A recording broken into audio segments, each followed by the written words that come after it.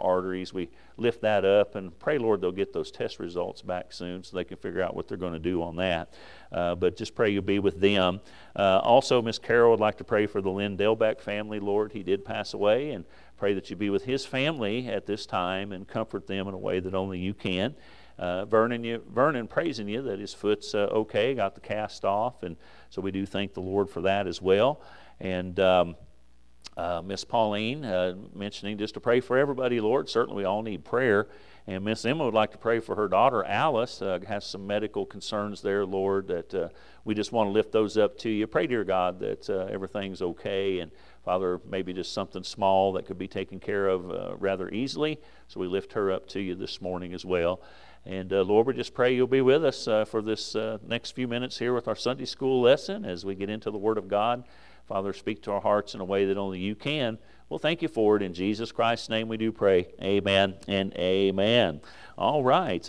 So we are in John chapter 5, looking there at the first 16 verses or so. And I'll go ahead and grab some stuff. And are we still lit up, brother? It looks like it. All right. Praise the Lord. And so John chapter 5, and just we'll kind of there at your introduction, you'll see, you can kind of follow along there. I don't always follow the outline exactly, but this is there for your convenience, later on and those types of things. But we're looking at an area in Jerusalem in the time of Christ, and hopefully you can remember where Jerusalem is, in relation to the nation of Israel. And I don't have that this morning, but this is whoops, I'm all messed up here. Here we go. All right. So this is a map of Jerusalem, the city of Jerusalem, in Jesus' day. And, again, you got to kind of take these things with a grain of salt, but I believe that it's pretty close. And so we have here the city of Jerusalem, and you'll notice up here this little area right there where the arrow is, that is where the temple once sat, thereabouts. Now, how many in here today, when you see a picture of Jerusalem, you see this big golden dome? How many have seen that before? Okay, so that's the area, and I don't believe the temple set right there, but a little north of there, I think. But generally, we're talking a few yards within that area. And so that's where the temple was. Now, this was the temple that Herod had built, okay? And so not Solomon's temple, not the one that was built during Ezra and Nehemiah, all of that. This is the temple that Herod had built. And so you see the temple there. Then you see that top arrow up there. I'm not sure why all this popped up all of a sudden. It wasn't supposed to do that. But you see that arrow right there. That is the pool of Bethesda. And actually, I think it might have been a few pools. The Bible says that there were 5 porches. In other words, there were some platforms that were built around these waters that we're going to learn about. And so that just gives you kind of an idea of the area there that we're looking at. So this is very close, okay, very close. You're probably only talking from the temple to there, maybe, maybe a couple hundred yards. So very, very close by, okay. And so the pool of Bethesda was also up in that area. It's not on this map. But if you read your Bible, you'll hear about the different gates that were put in. And there was, they call it the sheep market, but there was actually the sheep gate that was right there. And that's pretty significant because this was where the animals were brought in that were going to be for the sacrifices for the temple. Okay, and so possibly there was some selling and trading going on, those types of things, what have you. And so that's where they were brought in. Now, Bethesda means house of mercy, house of kindness, and certainly we will see that, in Christ as he heals this man that had some type of infirmity for 38 years. And so that just kind of gives you an idea of some of the things that were going, the area that is of what was going on. And so we have here the pool Bethesda. Possibly this is kind of what it might have looked like, if you will. I've shared with you before, I've got to go to Jerusalem. They've uncovered where they think that these pools were at. There's actually some structures there that, of course, the building itself was gone, but those what we might call a tanks or what have you are still there, if that be the place, and it very well could be. And so most of us that have read this story, it's somewhat of a mystery. It's hard to accept, as the Bible says, that an angel would come down and trouble the water, that is, stir the water, and the first person in would be healed. And some people, some good men of God, have tried to really kind of explain that away. But I just take the position what the Bible says. Amen. I mean, I can't. I'm not going to try to explain it away, and I'm not going to say that it was a good angel or a bad angel. I don't know. But all we have is what the verse says, and we'll get to that. And so I just take it at face value for whatever that means. And there's a lot of good men that don't do that. But we'll talk a little bit about that. But the main teaching, though, and that's what's sad about this, is because the whole main teaching of this story gets lost in that. And it really doesn't have anything to do with that. The main teaching isn't about an angel stirring the water and people being healed, but it's about Christ's healing power, not just over physical sickness, but of sin as well. And so it's real important that we stay focused on these things, not get bogged down in things that we simply don't know about, because at the end of the day, when it comes to sin, only Christ can make the sinner clean, right? I mean, only Christ can make us whole. And so we'll look at that. Many, as it says there in letter B underneath your introduction there, many in the world are like the man at the pool of Bethesda, spiritually speaking. They're looking for help. In this case, he needed somebody to help him. We're often looking for help in others, and we'll look at this in a little more detail, but not able to get it or to find it. But Jesus came, and he did help this man. Certainly without the aid of another individual, and without the aid of the troubling of the water even. Jesus made him whole, okay? And so I think that's important. And you see there on letter C, as Christians, and again, we need to be challenged ourselves as we're to be Christ-like. As Christians, we have the opportunity to help others by pointing them unto Jesus. I got the most delightful phone call yesterday. We had several out Tuesday or Thursday night and even Saturday. I had several helping out with the snow cone. I wasn't able to help with the snow cone, but appreciate all those that went out. But I mentioned Miss Dorothy, of course, her daughter Edith, her husband Neil, and just great soldiers of the cross. And Brother Neil, he's not afraid to tell somebody about Jesus. Amen. He's very bold in that. Miss Edith as well. And I got this phone call yesterday, and it was a lady. Her name was Mary. Pray for her. And she, said who she was, and she said, now I can't come today. I can't come this Sunday, but I'd like to visit your church. Is there any way you could come and pick us up? By the way, she lives in Willow Springs, so pray about that. We might need some help with that. But anyhow, she called, and I was talking to her, and I said, well, that's great. And I said, can I ask you a question? And this is what I usually do. How'd you hear about us? And she said, well, this very, very nice older couple. And as soon as she said that, I was like, Neil and Edith. And she said, I ran into them at the store, and they just come up to me and started talking to me about Jesus. And at the end, they asked me if I'd like to be saved. And I said, yes, I would like to be saved. And she said the lady, she couldn't remember their names, led me to, help me accept Christ as my Savior. And of course I said, well, that's fantastic, amen.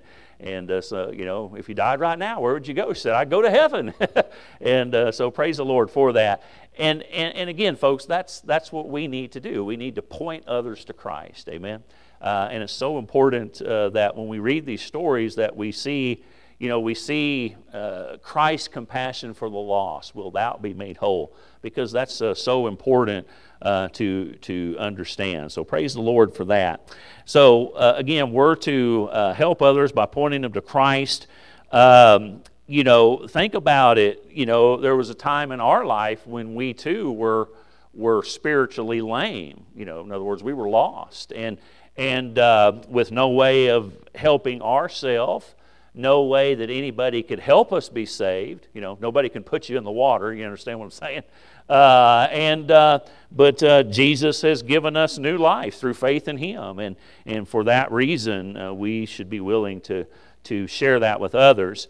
And this man, the Bible tells us that for 38 years he had this infirmity. Now, don't get confused there.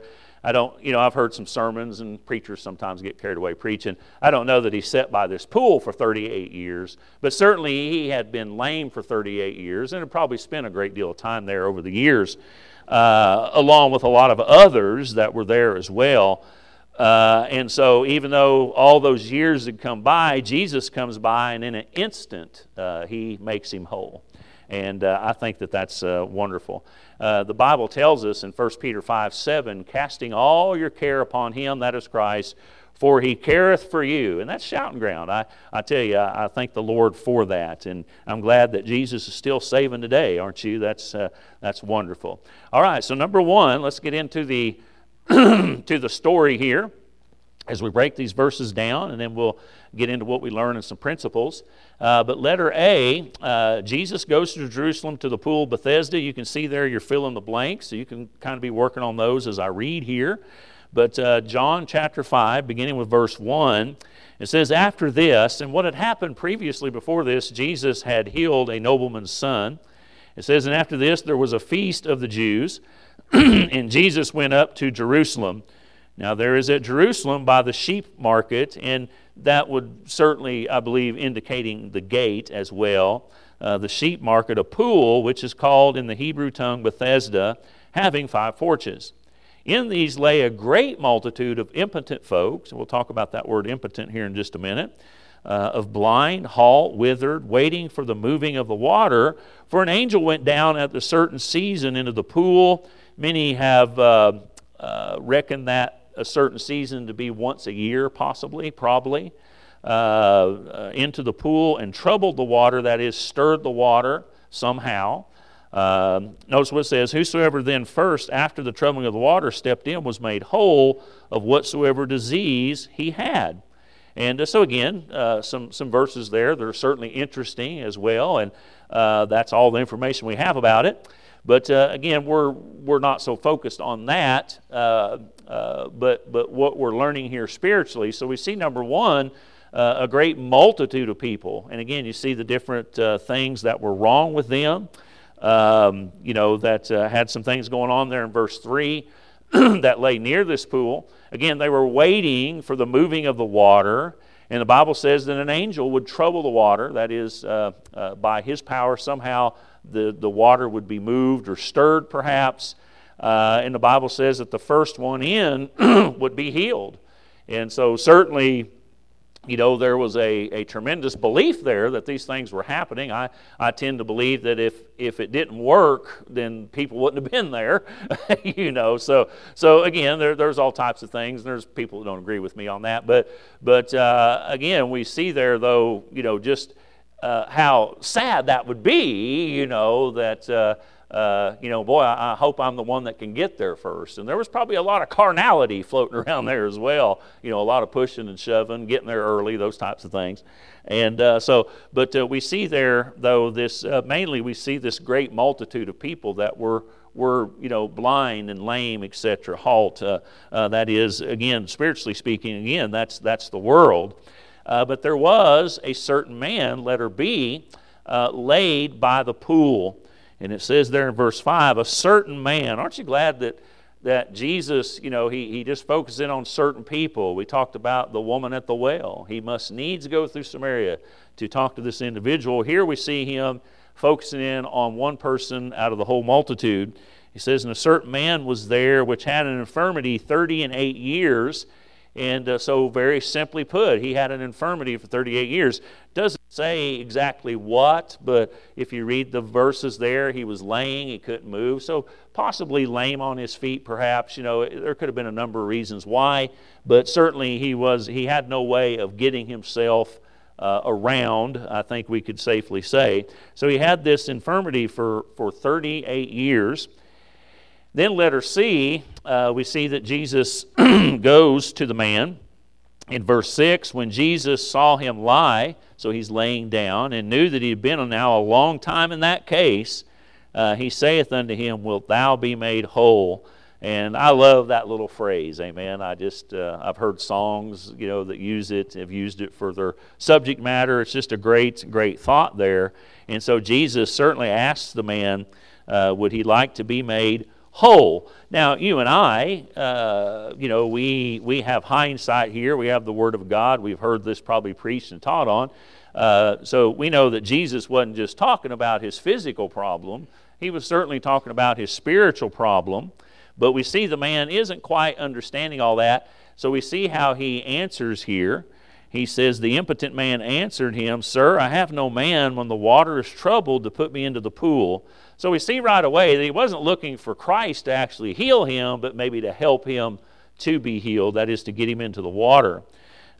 He says, he goes on to say, But while I am coming, while I'm trying to get there, another steppeth down before me. And so again, now let's think about this spiritually speaking. Let's think about this, as far as those who need to have salvation. He had no one to help him into the water. No one can. We can certainly point you to Christ. People can point you, give you the truth, but only Christ can save you, not a person, right? And but we see there that he had no one to help him into the water, and another would get to the water first. Now we know when it comes to salvation that Christ is no respecter of persons. Amen? I mean, isn't that wonderful that it's not about, who does the best, who gets to me first, who runs the fastest, whatever the case may be. He will certainly save whosoever will. And so we thank the Lord for that. And so we jump on down here to letter E. We'll talk a little bit more about that and what we learned. But letter E, Jesus tells the man to rise up and walk. So we look there at verse 8 and 9. Verse 8, Jesus saith unto him, Rise, take up thy bed and walk. Now remember, this was the Sabbath, and we know how that usually goes, right? With the Jews. We'll talk about that. But he says in verse 8, Rise, take up thy bed and walk. And immediately, amen, the man was made whole and took up his bed and walked. And on the same day, it was the Sabbath. And so the man was healed. We notice there that he took up his bed. Certainly he walked as well. And again, it's important to understand that this happened on the Sabbath day. This is really I'm pretty sure I'm right, the first time that the Jews really started talking about killing Jesus. As we'll see here, they wanted to slay him. And what I'm getting at is Jesus will go on to do similar things after this, but this is kind of marks the beginning of him doing things on the Sabbath day. And that really drawed a lot of negative attention towards Christ because he was doing these things on the Sabbath. People were being healed on the Sabbath, doing things on the Sabbath, like here he wasn't supposed to carry his bed, and so forth. So this really was that point in time that kind of got the ball rolling towards the Jews coming against Christ. And so hopefully everybody's got all that jotted down on your notes there. Okay? All right, so we go to letter F. As mentioned already, the Jews become upset. We'll go ahead and read on down to the end here, the rest of the passage. John chapter 5, beginning with verse 10, it says, The Jews therefore said unto him that was cured, not praise the Lord, I can't believe you're walking, but it's Sabbath day, it's not lawful to carry thy bed. Isn't that pitiful? That's sad. Verse 11, He answered them, He that made me whole, the same said unto me, Take up thy bed and walk. Then asked they him, What man is it that which said unto thee, Take up thy bed and walk? And he that was healed wist, in other words, he didn't know, wist not who it was, for Jesus had conveyed himself away, a multitude being in that place. So he kind of just absorbed into the crowd. Now notice afterwards, Jesus findeth him, that's the man that had been healed. We'll talk about this verse in just a moment, in the temple, and said unto him, Behold, thou art made whole, sin no more, lest a worse thing come unto thee. The man departed, verse 15. So he departed and told the Jews that it was Jesus. So he went back, told them, said, it was this guy which had made him whole. And notice verse 16, Therefore did the Jews persecute Jesus and sought to slay him, that is to kill him, because he had done these things on the Sabbath day. And so again, kind of a sad situation there. But the Jews are upset because the man was carrying his bed on the Sabbath day, and also because Jesus healed on the Sabbath day as well. So it just really shows you the hardness of their heart. Okay, now we're going to back up and look at verse 14. Jesus' warning to the healed man. We'll read it again. We're in verse 14. He has healed the man. The man has found him again after being questioned. Verse 14, afterward Jesus found him in the temple and said unto him, Behold, thou art made whole. Now he goes on to say, Sin no more, lest a worse thing come unto thee. And I think that's important, and we'll revisit this thought here in just a moment. But the man may have had the infirmity in this case. Now, this wasn't always the case, and I want to really stress this, because even Jesus said this wasn't always the case. But in this case, this man may have had the infirmity. Many scholars believe that it has to do with the Greek and all that. But he had the infirmity because of some type of sin in his life. In other words, there were some issues in this man's life which were resulted in this problem that he had, and henceforth he's warning him here. Hey, look, this is something I've done for you, and I think it's significant that lest something worse comes upon you. So I think that's important. We'll talk about that again here in just a moment. So that finishes up the story, and we'll get into what we learn after this. But does anybody have any questions or comments as far as the story goes, or anything at all? Okay, all right. You guys are quiet today. All right, that's okay right now, but I hope you're not that quiet during the preaching. Amen. Amen. All right, number 2, what we learn. All right, so letter A. So first thing we learn here, there on your notes, he thought Jesus was talking about getting into the water. And so again, we read there, that Jesus asked him to be made whole. Then in verse 7, he says, well, I want to, but I don't have anybody to put me in the pool. So he wasn't looking at Jesus as Messiah. Jesus is healing him as he could, but he's like, yeah, I need help, but he's still looking towards man. And so he thought Jesus was talking about getting into the water, and so the man was focused on man helping him. And we see that a lot today.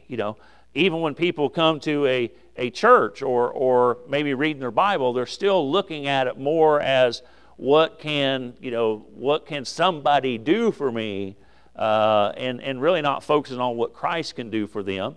Number 2 there, underneath letter A, many rely on what they or others can do, even for spiritually healing.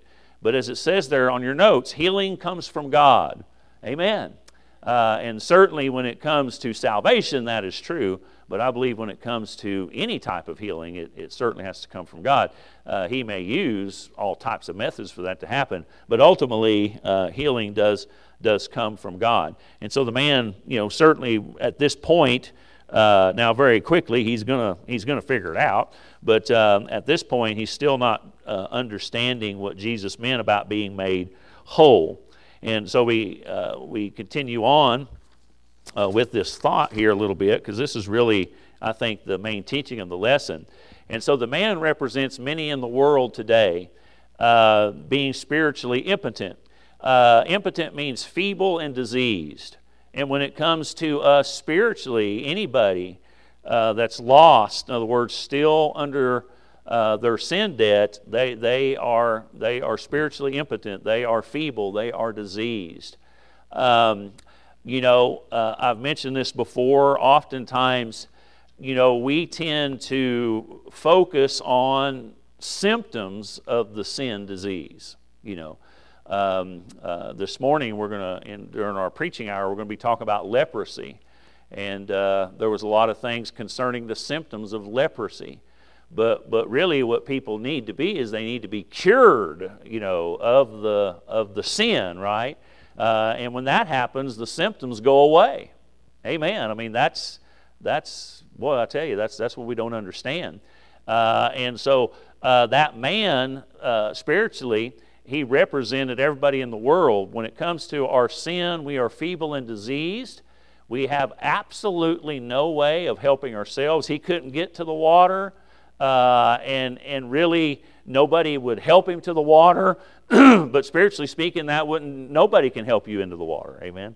I mean, we are hopelessly, desperately lost, with no way in ourselves or from anybody else to be saved, but by the grace of God.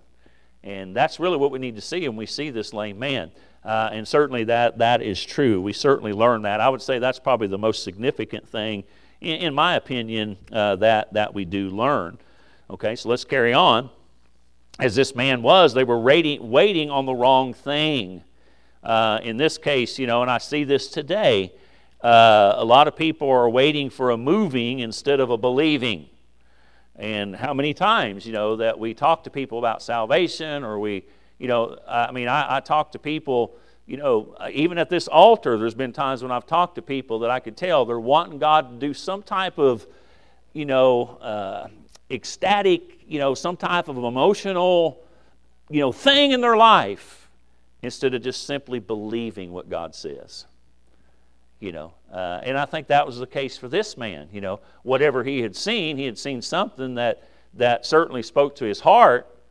But listen, it's about believing. Wilt thou be made whole? Jesus did what he did Jesus could have done that. He didn't have to be by that pool to do what he did. You see what I'm saying?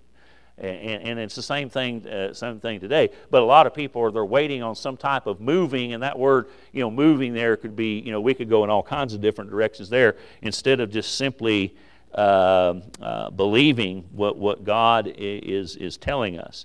Letter D, we also see that spiritual lameness can last a long time. In this case, this man for 38 years.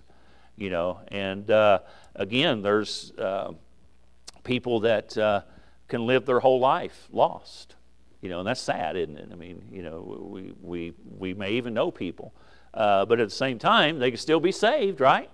And so they can be healed of that. So I think that's important. Letter E, many of the spiritually lame have no one to help them, and we've hit on this a little bit already. But what I want to look at it from this point is, as we as believers. Listen, they might be looking for salvation in something or someone else. We can't save them, but we should help others to Christ. In other words, point them to Christ. I gave you the little testimony about the woods. And by the way, that ain't the first time that's happened with the woods. I don't know how many doors I've knocked on and come to find out. Todd's been coming. Neil, talked to him about Christ several years ago. He's just like everywhere. Neil's everywhere. Neil and Edith. So I think that's great. And but believers should help others to Christ. Amen. I think that's very, very important. Let's see here. We'll motor on along here. Letter F. Spiritual lameness is healed instantly and completely. We do not become saved over time. I've run into this. I shared with you here lately, it's been a few weeks ago, how several at the prison have gotten saved, and we baptized 8 here just a few weeks ago, and it was a great time in the Lord.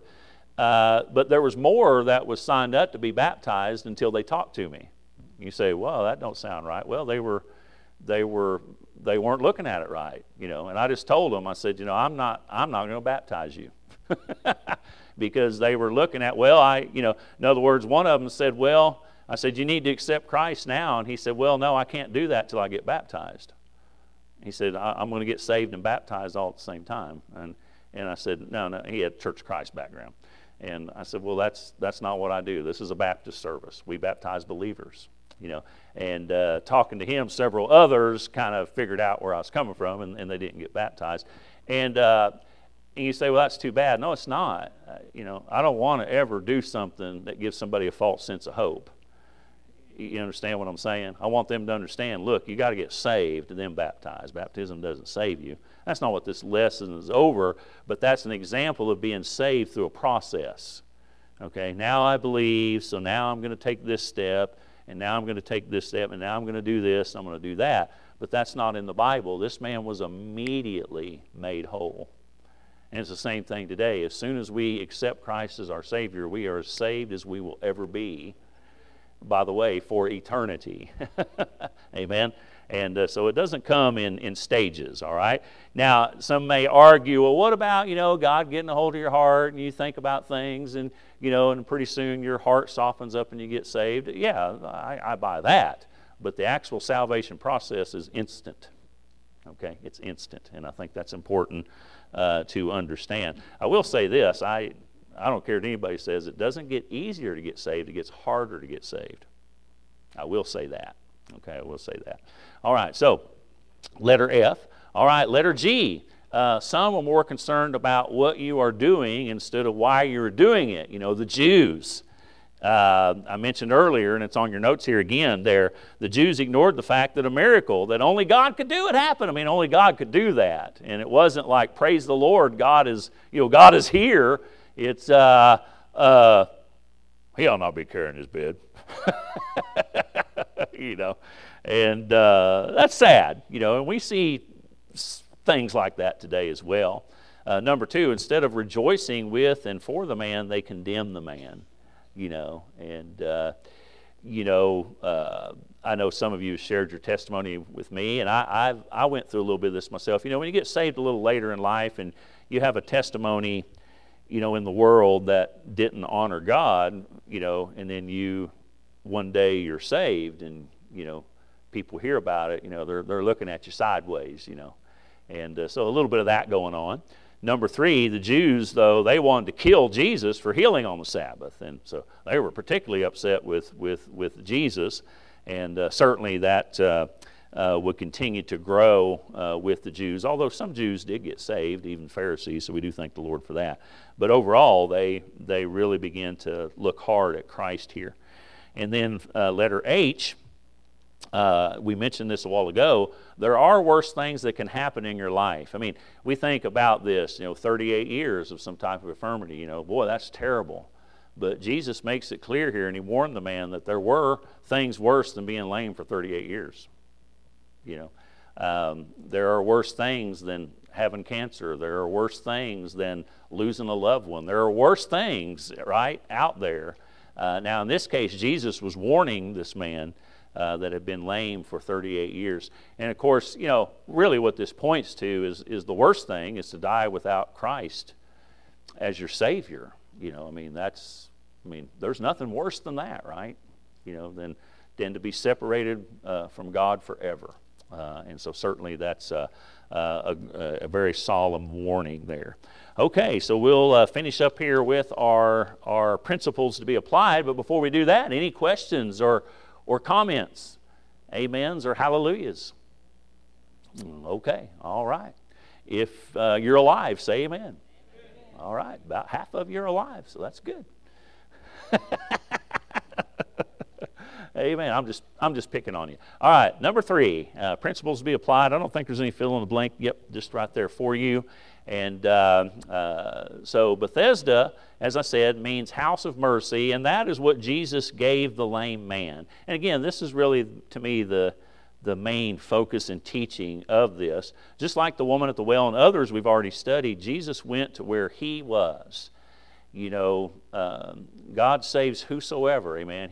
He is in the individual business, and we praise the Lord for that. The man had to make a decision, wilt thou be made whole?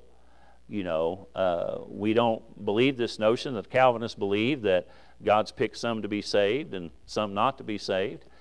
We believe what keeps a person unsaved is believing, unbelief. You have to make a decision, amen?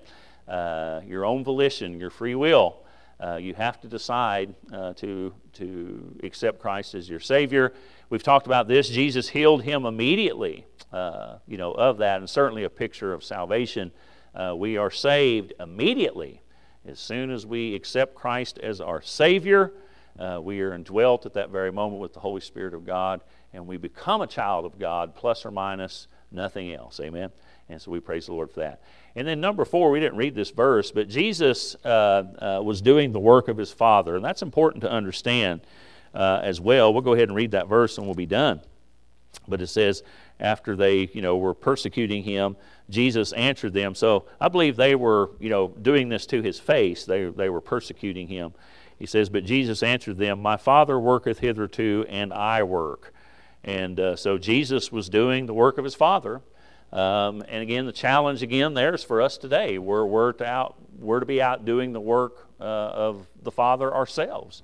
We're to be out witnessing, and whether it's snow cone cart or going out weekly on visitation, what have you, sharing tracts at the gas station, at the store, what have you. We're to be doing those things, and certainly that is the work of the Father. Amen. And hey, that's why this church is here.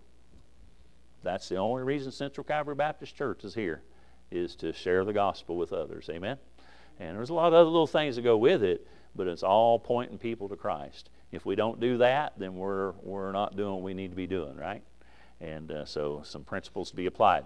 All right. Well, I'm bound determined to get a comment out of somebody in this room. All right, Brother Bob. Yes. Sure. Sure.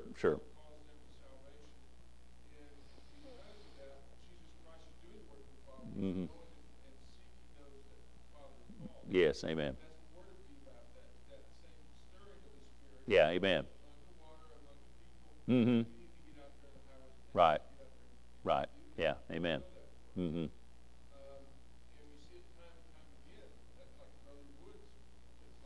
Mm-hmm.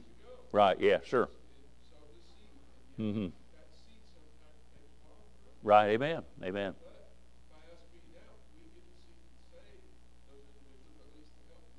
Yes. Amen. Exactly right. So again, a great evangelistic lesson here that Brother Bob's pointing out, and we see that working in this man's life as well, that we looked at, and really that application could be made to several of these stories we've already looked at, in the very same way. Amen. Anybody else?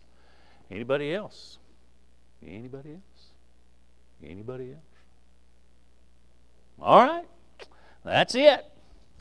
We are done. We'll go to the Lord in prayer, and then you can be dismissed. All right. Father, we thank you for this day. We thank you for the blessings of life, your love, mercy, your grace. Thank you for this wonderful story, Lord, of this man by the pool here of Bethesda, Lord. And what a great question, Lord. That's the gospel there. Wilt thou be made whole? And so, Father, I hope and pray that each and every one of us, Lord, that are here this morning, Lord,